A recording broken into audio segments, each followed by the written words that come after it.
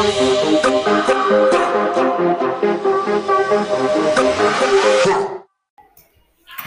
guys! So, Halloween was last week on Sunday, so I didn't get a chance to talk about it because we do our podcast on Friday. But whatever. I went with my friend Pietro. Say hi! Hi! And I was dressed in black, like a ninja, I guess. Well, that's what I told people who we rang on their doorbells.